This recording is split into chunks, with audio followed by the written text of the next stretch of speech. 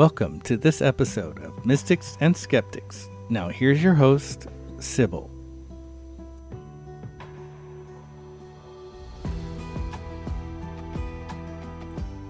Hello, fellow humans. Welcome to Mystics and Skeptics. I hope you and yours are well, wherever you are. Today we have guest Calvin Smith. Calvin Smith is a musician, atheist activist, and he is the host of Unquestionable with Calvin Smith. Calvin, thanks for joining us today. Absolutely. Thanks for having me. I really appreciate you having me on. Yeah. So I came across your profile, your podcast, Calvin, and it really sparked my interest. And that's why I reached out to you to do this interview, because I want to get to know you a little bit. I'd like us to talk about you, if you don't mind, in terms of, could you tell us your story in terms of your belief system, when you were growing up and where you are today? Yeah, definitely. So all in all, I'm a musician. I do write my own music, and I actually have an original song out called Empty Room that's been out just over a year now on Spotify and everything. So everyone can go check that out. I have more music on the way too. So that's, I've always been a musician at heart. So, I always got to plug my music. It's a have to. Besides that, in short, a couple of years ago, I was primarily raised to be Christian, but my family wasn't super enforcing it. They more so were, subtly Christian. We prayed at, dinners and stuff every once in a while. And I went to church till I was about 6 or 7. And, but it wasn't like really, really strictly enforced. So I more so was kind of like agnostic-ish kind of growing up. But if someone asked me, I would call myself a Christian if someone would have just asked me out of the blue. It's, that was kind of always in the back of my brain, whether there was a God or not. And basically I fell down a conspiracy theory hole. Me and my family growing up were always into, my family is a lot of Native Americans. We have a lot of Native American, superstitions and stuff, that go through my family. And that kind of rubbed off on me. And so I believed really any and every conspiracy you could think of. Hillary Clinton being a reptile, believed it. Justin Bieber, probably a reptile. Yep, probably. Earth maybe is flat. Probably. There's good evidence for it. At least I thought so at the time. And, just literally every conspiracy believed in. And eventually one day I said, I'm going to, I'm not sure where I stand on my religious belief. I want to get to the bottom of this. I want to read the Bible, see what's going on, because I was kind of watching a lot of atheist programs on YouTube and stuff, and a lot of, just kind of in that realm at the time. So I was like, I want to figure out what I believe. Got a Bible, King James version, and I read it from cover to cover. And by the end of it, I considered myself an atheist before I even finished it. Not only did I not only like the things that the God of the Bible was saying and condoning and doing, regardless whether he existed or not, I just didn't see a reason to believe in the Bible simply based off of these words. Not to mention we don't know who wrote it, and a lot of other, just things that were not connecting for me. So I left the faith, and essentially, even though I never was a serious believer, but definitely put that all past me now. And now I just like to study theology. I like to know what people believe, why they believe it. I've studied straight epistemology, and I practice that every now and then. And that's basically a Socratic method of questioning and getting to the basis of what people believe, why they believe it. And I try to use that on my podcast as much as I can. But the thing is with straight epistemology, sometimes it can come off a little standoffish and a little aggressive sometimes if you don't understand what you're being questioned on, basically the method that is being used on you.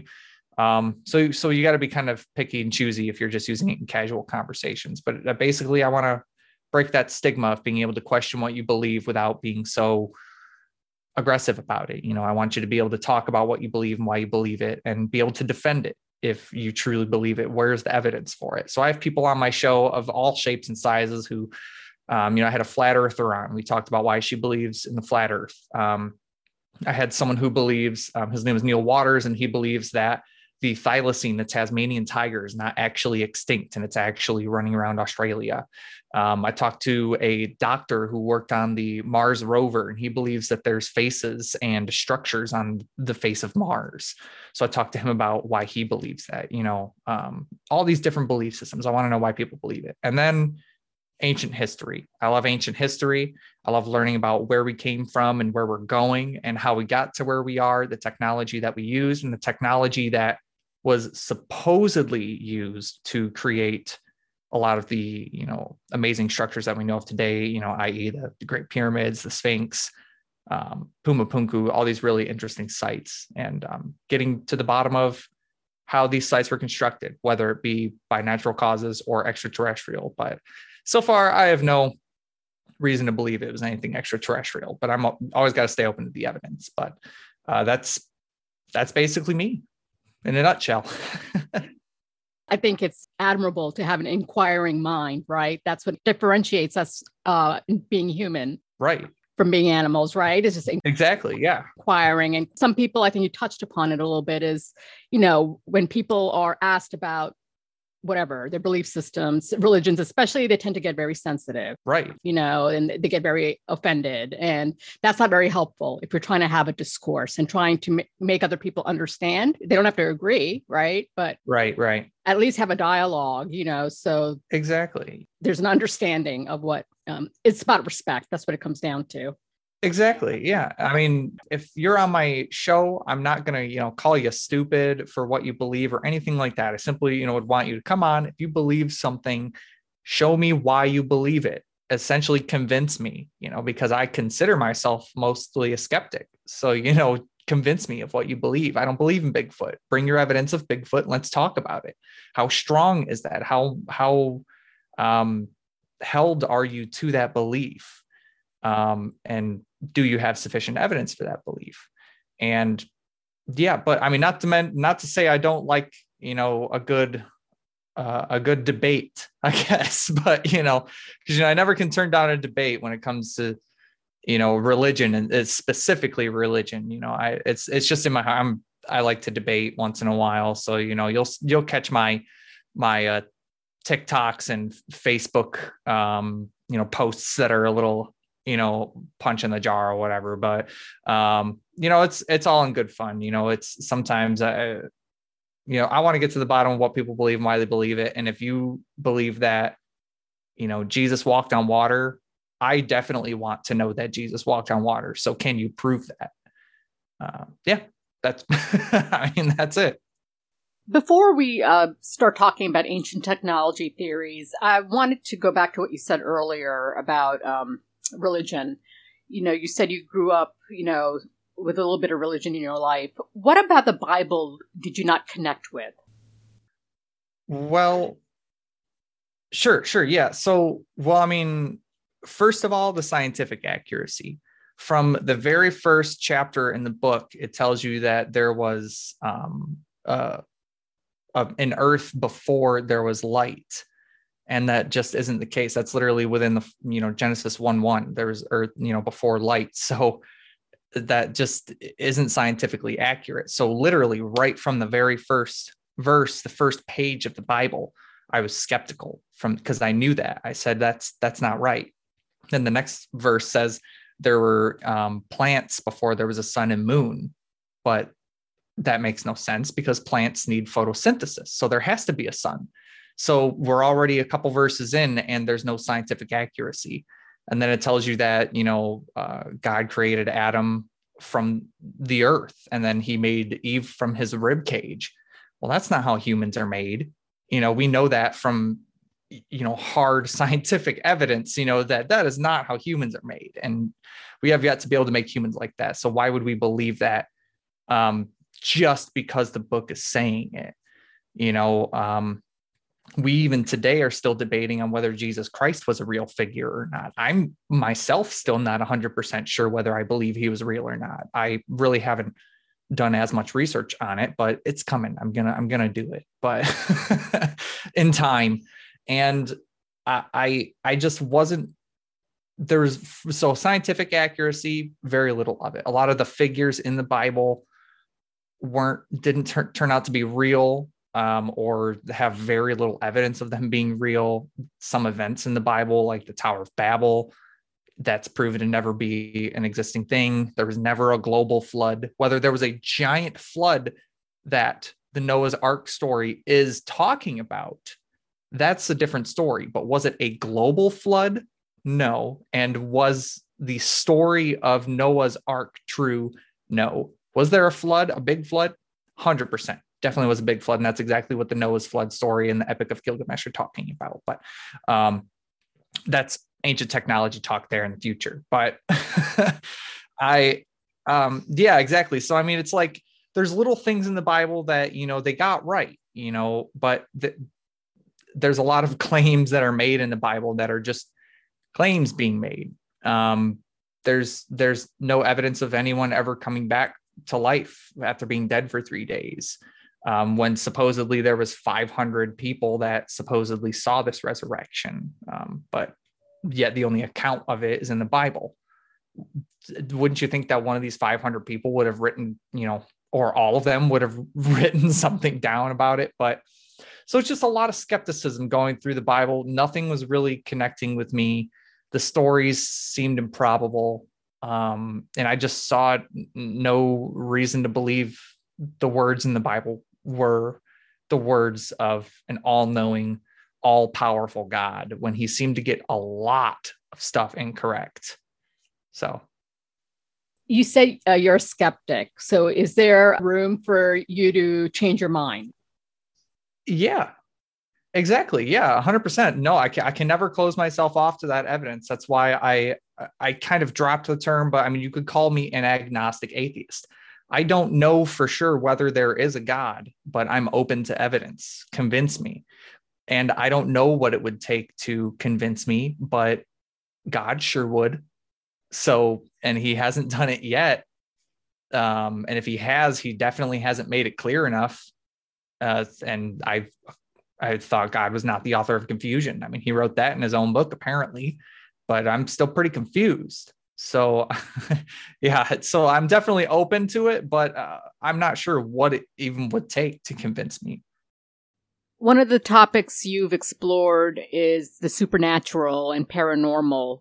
Can you share what you've learned from your discussions? Yeah, 100%. So I get caught up on this subject because it's difficult to put into words. In short, I don't believe in ghosts. There isn't enough evidence for myself at this moment to believe in ghosts or Bigfoot or the Loch Ness Monster or aliens. But, once again, I'm open to it. As far as like the supernatural goes, it's hard. Basically, supernatural is the term that people put on things that they're not able to explain, i.e., deja vu or just a coincidence of some sort. They'll put this label on something. And my thing is that, for example, if you were raised your entire life to believe in ghosts, and one day you supposedly see an apparition in your house, you would look at that, say, that is a ghost.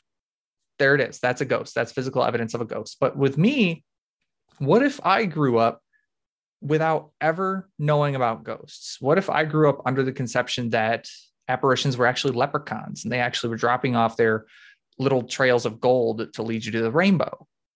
What if that is what I was raised to believe?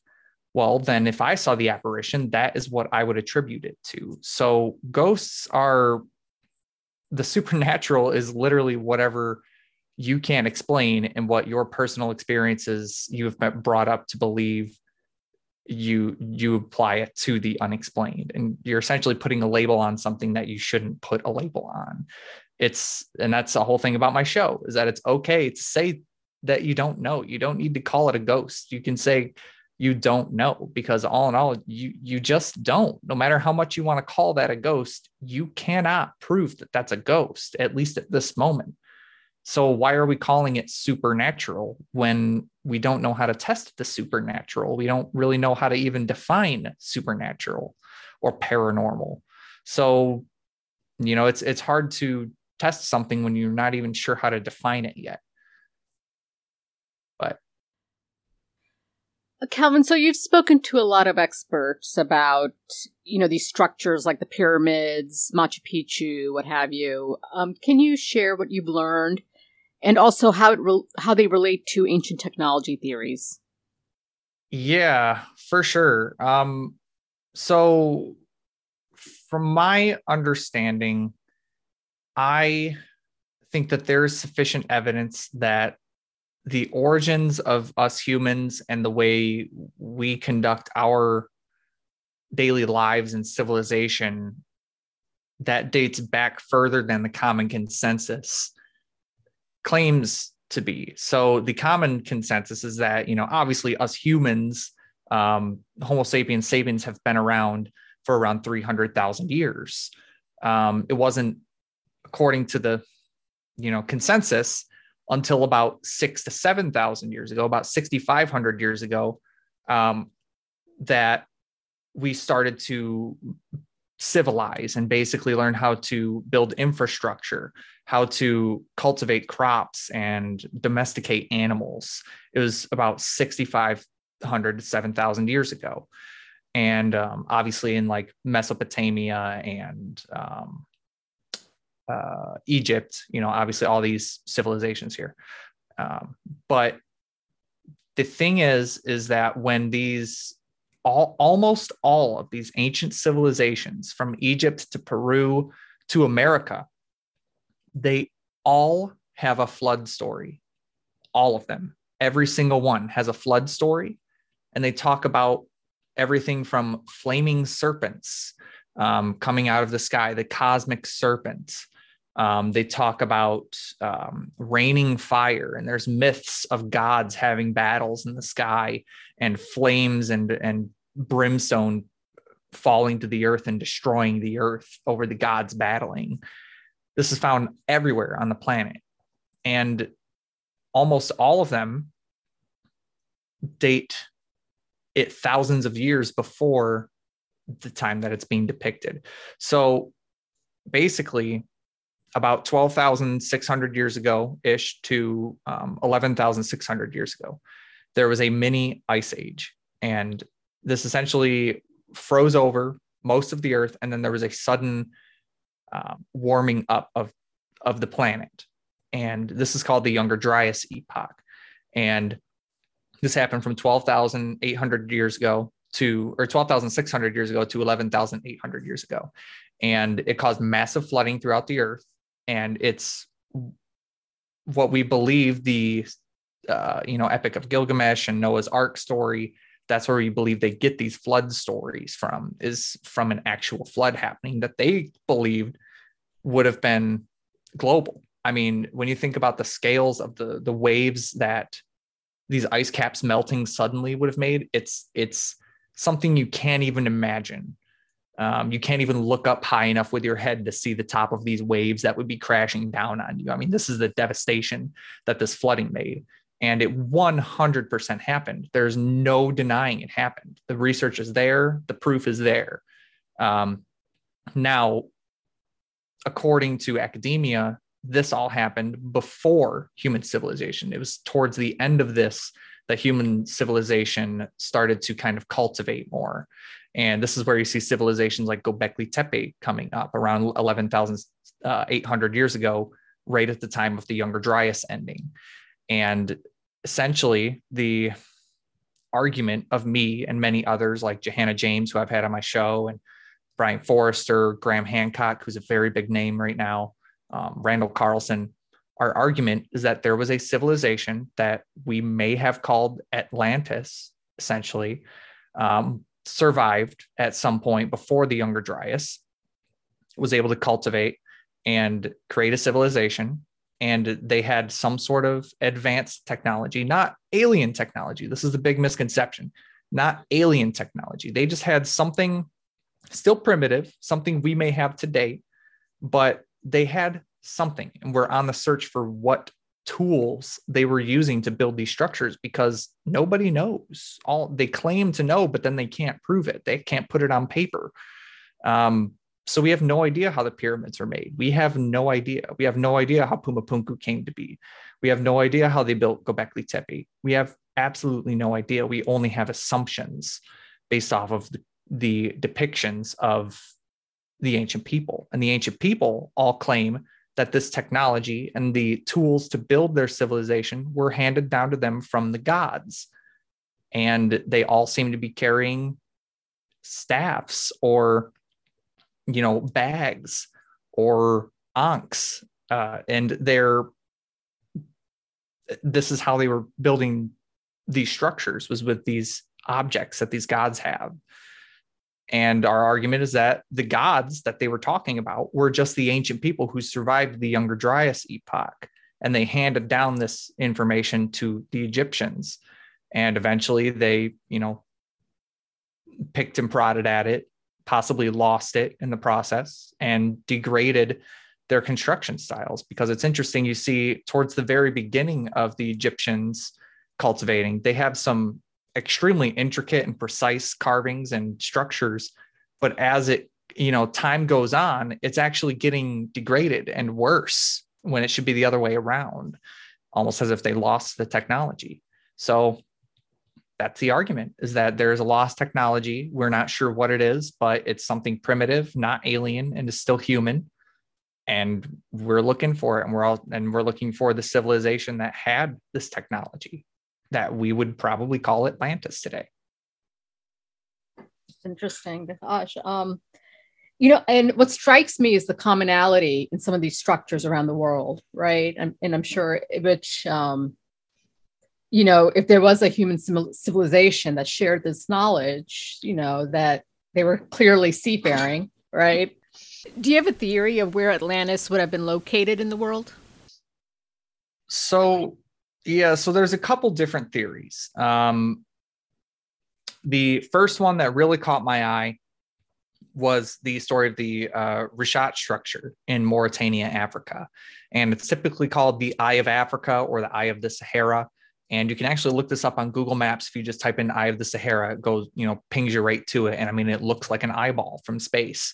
And we actually didn't even know that this structure existed until the ISS flew over it and was like, whoa, look at that thing. And then, we sent pictures of it and we went and checked it out. And the Rishat structure is, according to Plato, and that's the thing, is that Plato, I guess I should probably start right from the beginning, because with Plato, everyone thinks that the story of Atlantis comes from Plato. And that's the big misconception, is that Plato didn't come up with the story off the top of his head. It actually was handed down to him from his great-great-great-great-grandfather, Solon.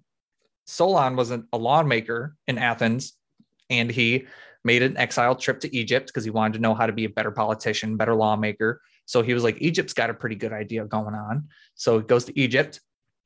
On his way there, he hears of a story of a priest who has, a story of an ancient lost civilization. He was like, ooh, that sounds cool.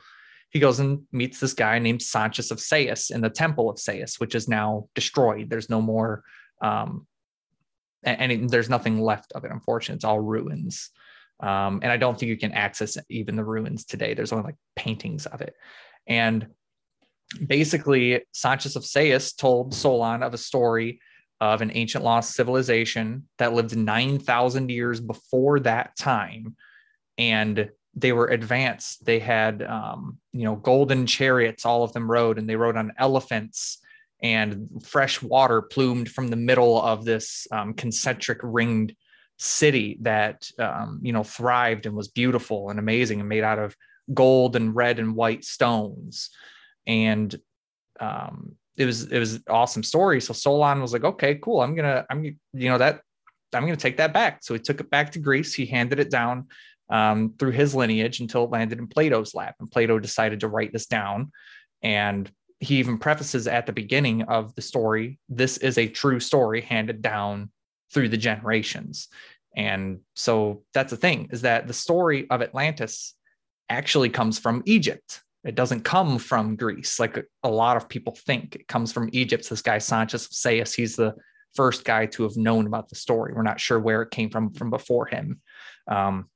There's very, very little depictions of Sanchez of Sais and very little talk of him. obviously because the temple's not there anymore.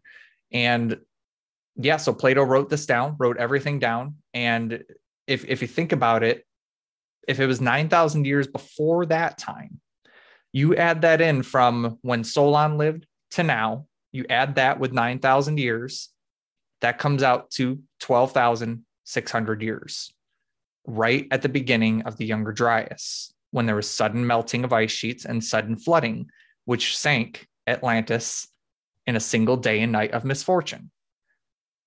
It starts to line up when Sanchez gave that specific date of 9,000 years before that time. And it's very interesting that it lines up literally perfectly with the Younger Dryas epoch. And yeah, the argument is that I think is the best for it is the Rishat structure in Mauritania, Africa, because if you look at it from above, from the ISS pictures, it has 3 to 4 concentric rings that look of land, and it has salt deposits in it, but it's in the middle of Africa and it has salt deposits. So that means that there had to have been seawater there at some point. And not to mention there's gold, red, and black stones that are found there, just like Plato says. There's elephant bones that are found in the structure, which weren't native to the area at the time of its supposed construction, because the consensus is that it was built by volcanic activity, but that doesn't explain the salt deposits. So that kind of throws me off. So that's as far as the Rishat structure. There's a guy named Randall Carlson. He's a very well-known geologist, and he's been on the Joe Rogan podcast a bunch. I'm trying to get him on my podcast, but he won't answer my emails. Email me back, Randall. But he thinks that the Azores Islands off the coast of I think it's Portugal. I could be wrong about that, but the Azores Islands, he thinks that that's the remnants of the civilization of Atlantis, is everything, all the underwater areas of that now. There is a structure off the coast of Okinawa, Japan, called the Yonaguni Monument, which I just did an episode on that. And that's essentially an underwater step pyramid that was discovered in the 1980s. And common consensus, academia is stating that this is a natural structure. No humans had anything to do with this, but yet there's a moat, columns, engravings, steps, a sacrificial, ritual platform. There's, handmade columns, artifacts, hieroglyphs, but no, none of it is man-made. It's all completely natural. That just sounds like bullcrap to me. It sounds like you're just not wanting to look at it anymore, but it's 16 feet underwater, and it's right off of the coast of Japan. So who's to say that this couldn't have been made before it was sunk by an earthquake in the past couple thousand years? So that's, there's a guy who thinks that that's the remnants of Atlantis is right there, or a place called Lemuria, which is basically the west or east side Atlantis, basically the Pacific Ocean's Atlantis. And there's been a couple theories of it being like in Antarctica and under the ice sheet in Antarctica and in Siberia. So, there's a lot of theories as to where Atlantis could have been, but I kind of think that Atlantis was more so a spanned civilization, like you said, a seafaring civilization. So I believe, and people like Johanna James, who's on my podcast, we believe that Atlantis was more than one city. Maybe the Rishat structure was the main one, and maybe the Azores Islands was what's the other part of Atlantis. Maybe they didn't know anything of each other at all, and they were completely disconnected, but they both lived at that time. Who knows? But the main thing is that nobody is looking for this evidence, because academia is shoving down our throats that we started 6,000 to 7,000 years ago. I'm not looking at this 10,000-year-old structure for human remains and stuff, because that's not when we lived. No, drop that, knowing so much. Be more open-minded, because a lot of these people get laughed out of, auditoriums, and they lose their grants and jobs and houses because they're just giving a different idea than what a textbook says. And it's just not right, No, and I'm not an anthropologist by any stretch, but I wonder When did the Homo sapien, when did we break off from the Cro-Magnon and that's a whole nother road we can go down. Oh, geez. I don't know. That's a big discussion. You talked about stories around the world from the ancient world of common stories, not only the structures, right? Common structures, but common stories of a flood and of deities, right? Superpowers, fighting battles, yada, yada. Have you, what are your thoughts on the Book of Enoch? Yeah. I personally, to me, it's another thing that says, as words in a book, it's a lot of claims being made, little evidence to follow, which, I mean, not to say that they're, we make a lot of claims with ancient lost technology is a thing. But I know you shouldn't start with the conclusion and find the evidence to fit the conclusion. I've taught that you can't, I've been taught that you can't start with the conclusion. But with the conclusion, when we have the final product, you can see that these rocks were cut like butter. And there's no, with these bronze chisels and copper hammers, it just cannot be done. And we've tried to do it. Yeah, I don't think we can build those structures today, to be frank with you. Exactly. When you think of the pyramid being 2.3 million blocks, and every block came from 500 miles down the Nile River, still standing, 5,000 years later. It just is crazy. But like with the Book of Enoch, it's just a religious text, basically. And I did have a guy on, his name is Larry Paul, and he's the director of the American Institute of Pyramid Research. And he's an actual Egyptologist and archaeologist. And he actually, he wrote a book called Enoch. And it basically is reworking the Orion correlation theory, which basically is that the pyramids in Giza, along with the Sphinx, actually line up to the degree with the Orion constellation. It's a perfect match.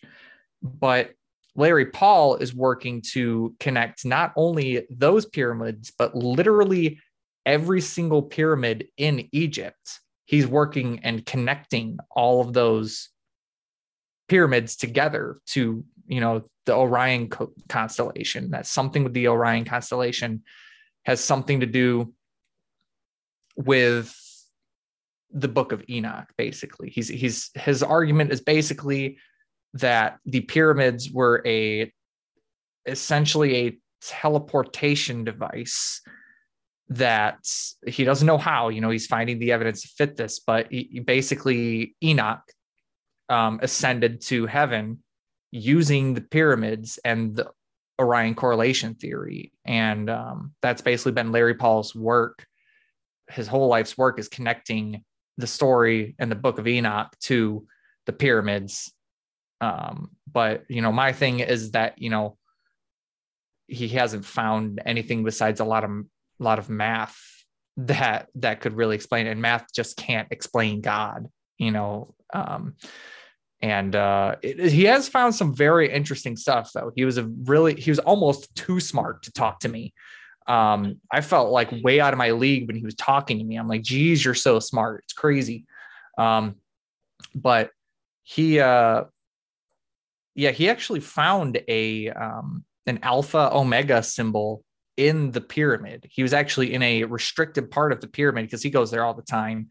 And he actually found it deep inside the pyramid, a alpha omega symbol that was actually carved on the pyramid. And he took a picture of it and he actually showed it to me on my podcast. He showed me the picture of it. And he showed me the video of him there. And then he looks over and there's like the exit that's all blocked off and everything.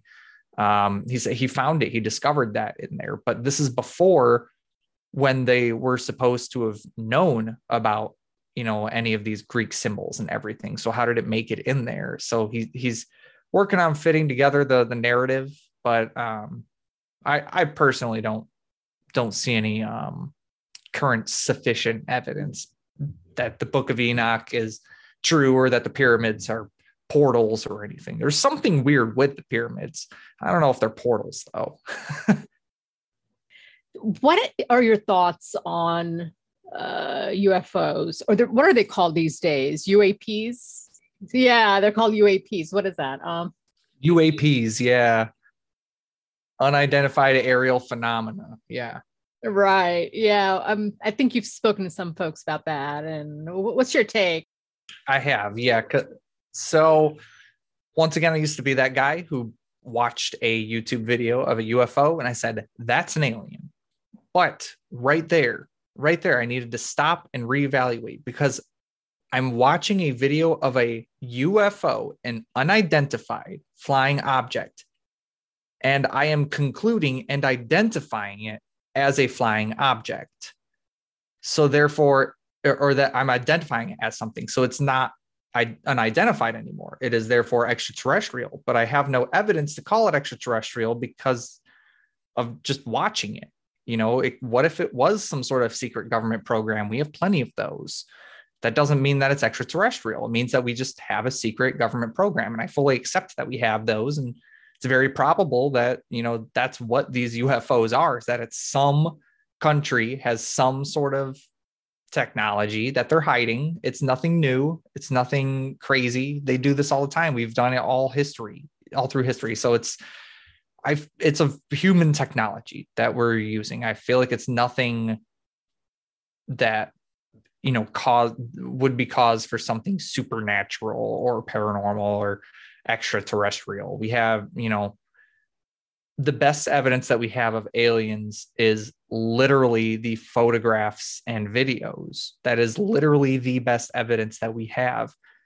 So, and that's just not sufficient evidence to me. What if I showed you a photo of a unicorn and I said, this is a real photograph of a unicorn? I mean, you're not just going to believe, yep, that's a unicorn. You're going to say, no, that's a horse wearing a horn. No, you're not going to immediately identify it as supernatural. And that's exactly where I'm coming from, is that you can't just look at a UFO and say, yep, that's alien. No, you have to keep it unidentified flying object. I fully accept it's unidentified. Let's keep it that way because you can't identify it. So aliens, as of right now, I have no reason to believe that aliens are here, interacting with us, care that we're here. I think we have a lot bigger things to worry about than, there possibly being life on another planet. I think we should probably learn more about our own planet and, fix our planet before we go, on the search for another one or searching for life on other planets. I mean, we don't even know anything about our own oceans. I feel like we should know a lot more about our oceans than, we do. We currently know more about our own local solar system than we know about our oceans. So. No, that's a good point. It's an excellent point. You're right. Yeah. I mean, I'm sure there's a lot of mysteries to solve, if we go deep in the oceans. Calvin, I think you had a speaker on one of your podcasts that claims there might have been a civilization or something on Mars. Can you tell me what his beliefs are, what the thoughts are on that? Yeah, so his name was Dr. Mark Carlotta, and he's a super smart guy, and he's been on a lot of pretty big history programs. And ever since he initially worked with NASA, and he was actually an electrical engineer for NASA. And I believe he actually helped put rovers on the moon or on Mars. And very smart guy. And he believes that he discovered a face-like structure on Mars. And basically, I wanted to talk to him about this. I was like, okay, if you think that there's a face on Mars that was purposely put there, you are perfect for my show. Got his information, hunted him down, begged him to come on my show, and he came on. And I noticed after talking to him that he wasn't as sure about his belief as he made it out to be, surprisingly. He said, this thing that I discovered on Mars back in the 80s, I think it could be a face. It could be a purposely built facial structure. But then you think about it, it's only when the light hits it just right. The sun has to hit it just right for this face to look the way it does. But if you look at it, they've done 3D renditions of it and looked at it from ground level using 3D renditions, and it's just a little hill. It's nothing like crazy. There's no door in it or something. There's no remnants of it being carved into a face or anything lying around. It's just a little hillside. And so he kind of has stepped back from that a little bit more than he used to think. I mean, he still kind of thinks that it's possible that there used to be a civilization on Mars and that they possibly built that facial structure. And it's, been hundreds, thousands, millions of years since that civilization was there. So it is what it is now. He still holds on to that. And I mean, yeah, that is still a possibility. Even, well-known scientists will attest that it's possible Mars could have been livable millions of years ago. Still doing research on that though. So still not 100%. And yeah, he more so nowadays is arguing for Atlantis. He talks about Atlantis a lot, and he actually just came out with a book called Before Atlantis that he spent like the last 20 years writing this book and, researching different sites and different possibilities for Atlantis and what civilization could have been before, essentially the Younger Dryas happened. But I mean, because that's the thing, is that the Younger Dryas, a lot of people think that, there's a couple different theories as to what could have even caused it. Some people think it could have been solar flares that caused it, and that's why you get like the melting of statues around Peru and Egypt, where there's little statues and staircases that are melted. Or a lot of people think it could have been a meteor striking that caused the flooding, or a giant earthquake, or all of the above. But yeah, I mean, so that's more so what Mark Carlotto is working on nowadays. Is he's kind of on the train of hunting for Atlantis and hunting for that lost civilization. But yeah, as far as like the Mars stuff, he kind of has stepped back from it a little bit since the 80s when he first, discovered it, which was interesting. Well, yeah, I mean, it's about just evolving your thoughts and beliefs, right? And I think that's what you do. And, I just very impressed by your podcast and just asking those tough questions, exploring those unique issues, right? That people, sometimes might not subscribe to, but just exploring them, because I think that's the only way we can progress. It's what I love to do. I love knowing why people believe things. I'm just a curious person. Once again, I'm not a scientist. I don't have my degree in anything. I barely finished high school. No, I'm kidding. I graduated with 4.0. Okay, graduated with 4.0. Whoa. Okay, whoa. That wasn't 10 years ago or anything, but so I'm not an expert by any means. This is the stuff that I cover on my podcast is stuff that anybody can learn. And that's what I'm telling you, is that you need to just not believe what you're being told and what's being shoved down your throat your whole life. Go out and do your own research. That's basically what my show is about, is opening your mind, do your own research. Decide for yourself.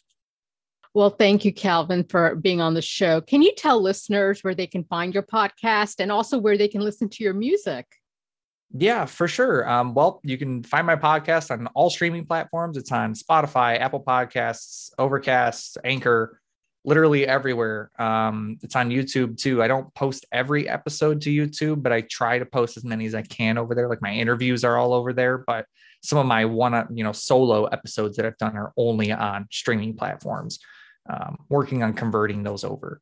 You can find me Facebook, Instagram. I'm Instagram Unquestionable Podcast. You can find me on TikTok, where I post a bunch of ancient technology stuff and religion stuff, how to use street epistemology and when to use it. How to question your own belief, how to question other people's beliefs. You can follow me on TikTok. It's at Unquestionable Calvin. I'm on Twitter at UWCS Podcast. You can literally type in Unquestionable with Calvin Smith on Google and find my entire life there. I'm on pretty much every platform. And my music too, you can find that on, of course, any music platform. My song Empty Room is available on Spotify and Apple Music and everywhere else too. It was a pleasure speaking with you. Thanks for being on the show, Calvin. Thank you. I really appreciate your time. Everyone, that was Calvin Smith. And for our listeners, thank you for listening to Mystics and Skeptics. Never miss an episode by subscribing to the show on Amazon Music, Spotify, Patreon, or wherever you listen to podcasts. Thanks for tuning in, and stay in peace, everyone.